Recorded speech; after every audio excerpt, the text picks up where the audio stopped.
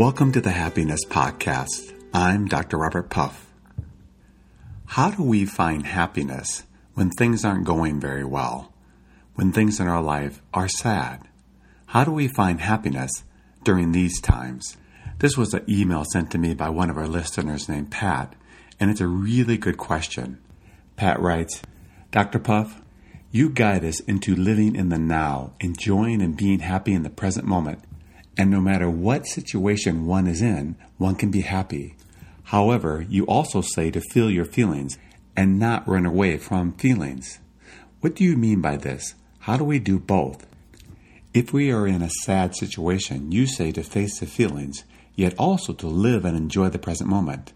Please help me understand this fully. Sincerely, Pat.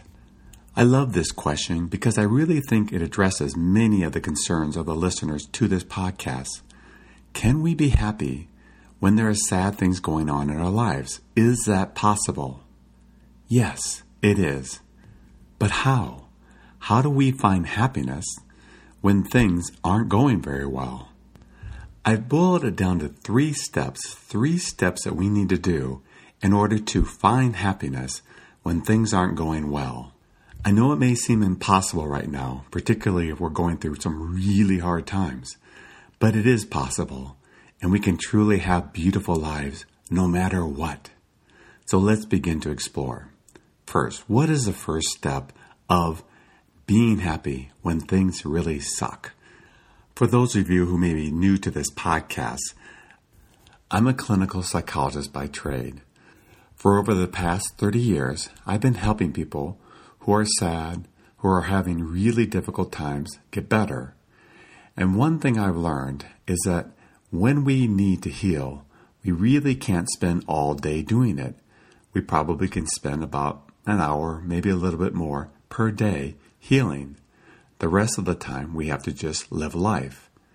If we're spending more than an hour, what we're typically doing is not healing. We're not getting better. We're just recreating stories. Or if we are healing, we're going to be so overwhelmed by the feelings that we get overwhelmed and we'll stop doing it.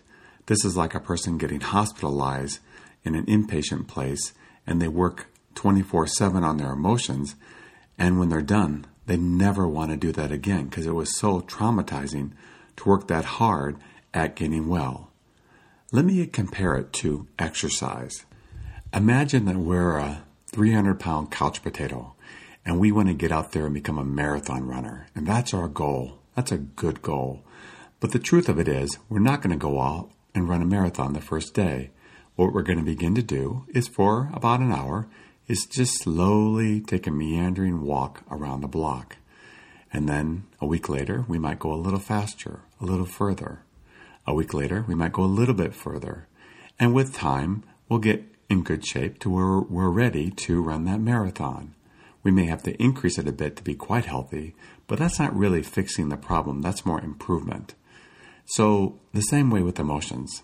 When traumas happen, whatever it may be, a rape, a loss of a job, a loss of a life, someone that we love, a change in our own circumstances, whatever it may be, we can heal those emotions, but it's best to heal them regularly and slowly, not fast and quick. I think when we do them fast and quick, it'd be like the exercise person going out and say, I'm going to run a marathon, so I'm going to run 5 miles today, and I haven't run in years. After that 5 miles, they'll never do it again. It's the same way with emotions. The best way to heal emotionally from anything is to just plug away at it a little bit every day, and then we get better. And how we spend that hour a day to heal from emotions is really rather simple. Mind you, it may be very challenging to do. If we haven't cried in years, when those first tears come, it can be quite hard. But with time, like going for a walk or a run, we get used to it. And then the tears flow when they need to, and it's very spontaneous. If they just come out, and they're gone, and we feel better. They come out, they're gone, and we feel better.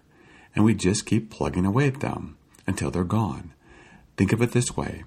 If it's a small incident like, someone's made a comment about our weight and it hurt our feelings, we may feel those feelings, be sad, be angry, let them go, and then they're gone. If it's something big, like a rape, it may be like a gigantic pool. And every day we go out there with our bucket and we keep taking water out for an hour until we feel better. And the next day we do it again and again until that pool is empty.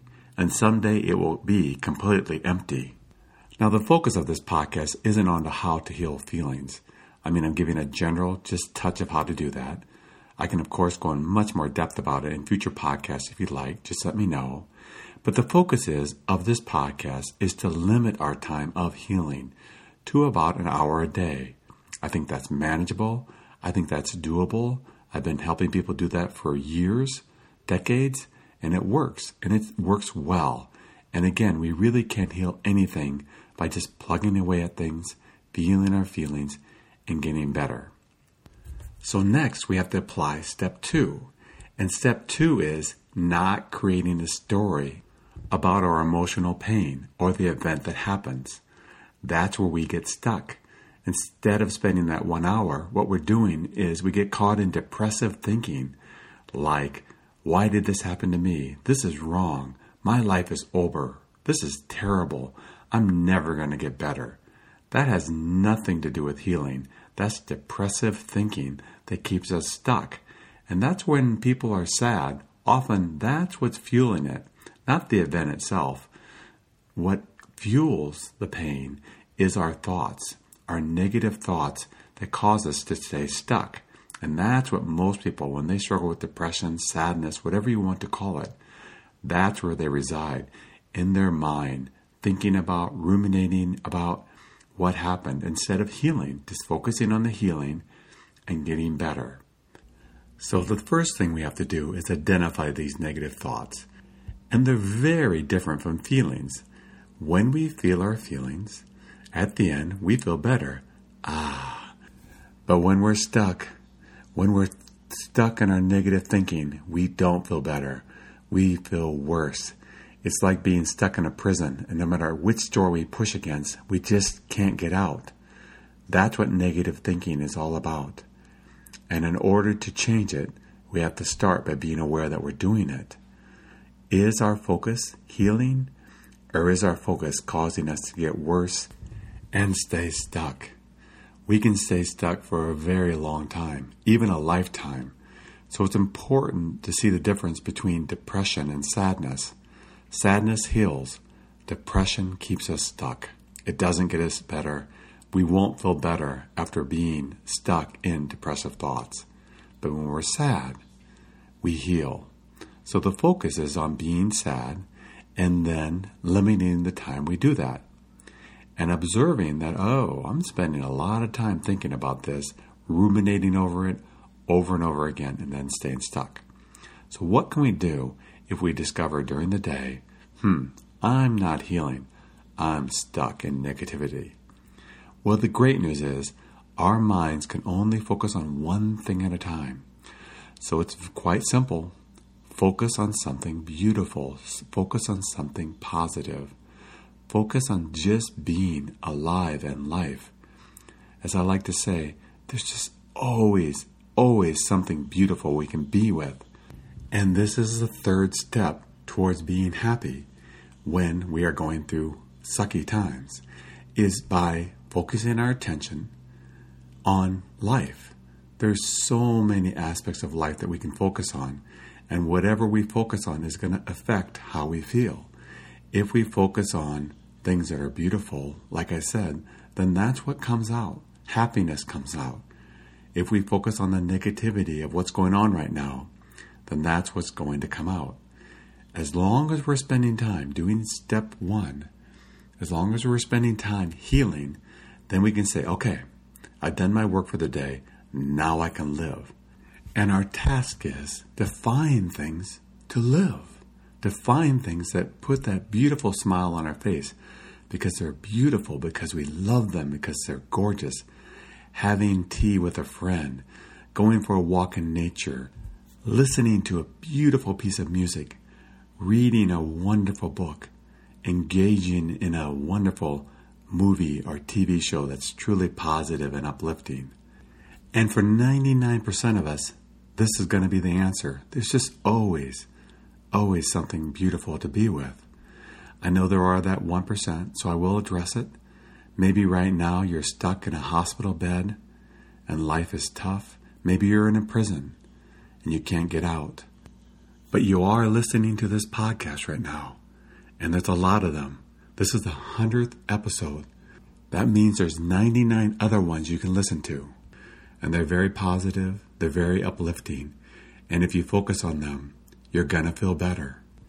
It's about what we're focused on, what we're giving our attention to. Are we giving our attention to the negativity of our life right now? To the pain that we're going through? Or are we just spending that 1 hour a day on that pain and the rest of the day living life well?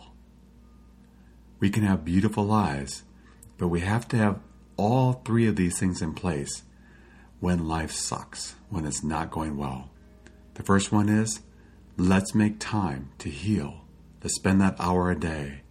The second one is, let's not create stories that don't create healing, they create suffering. Let's choose the path of healing, not suffering. And the third thing is, instead of focusing on the stories, let's focus on what's beautiful right now. Find something to focus on that's beautiful. Perhaps petting your animal, perhaps spending time in nature, perhaps continuing to just pursue growth, perhaps watching a funny movie. Whatever it may be, engage with life, love life, and focus on the happiness and beauty of life. Thank you for joining me on the Happiness Podcast. If you're enjoying this podcast and would love to leave a review, just go to happinesspodcast.org. That's happinesspodcast.org. You'll see an icon there called Testimonials. Just click on it, follow it through, and it'll give you 3 options of where you can leave reviews. Until next time, accept what is, love what is.